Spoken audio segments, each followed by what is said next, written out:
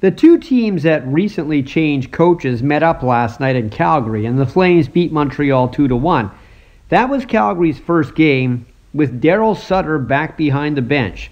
This was a team he was either the coach or the general manager of from 2002 to 2010. Then after he left Calgary, you might remember he won 2 Stanley Cups with the LA Kings. He's back in Calgary to get a team that looked easily discouraged at times earlier this season. He needs them to learn how to fight through everything, pay attention to details defensively. And last night they did. They allowed Montreal only 18 shots on goal. But let's remember, the Canadiens were coming off a game the night before against the Canucks, so they were a bit fatigued.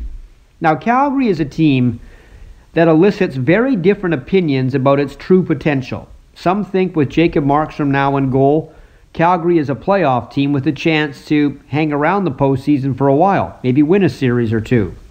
I'm a little more skeptical of them. I just don't think they have enough offense, even with Johnny Gaudreau. And he can disappear if the game flow isn't going his way, especially in the postseason. But one thing that is now in Calgary's favor is Sutter is not the kind of coach to allow players to take nights off or shy away from tough situations. And he's not some coach who's on the hot seat and the players can tune out and wait until he gets fired. He's in Calgary again because they wouldn't listen to the last coach, Jeff Ward. And ownership and management will give Sutter the benefit of the doubt for more than just this season.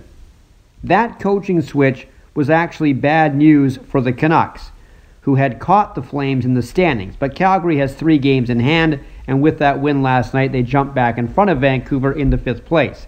Incidentally, Vancouver's next game is tomorrow at home against the Oilers.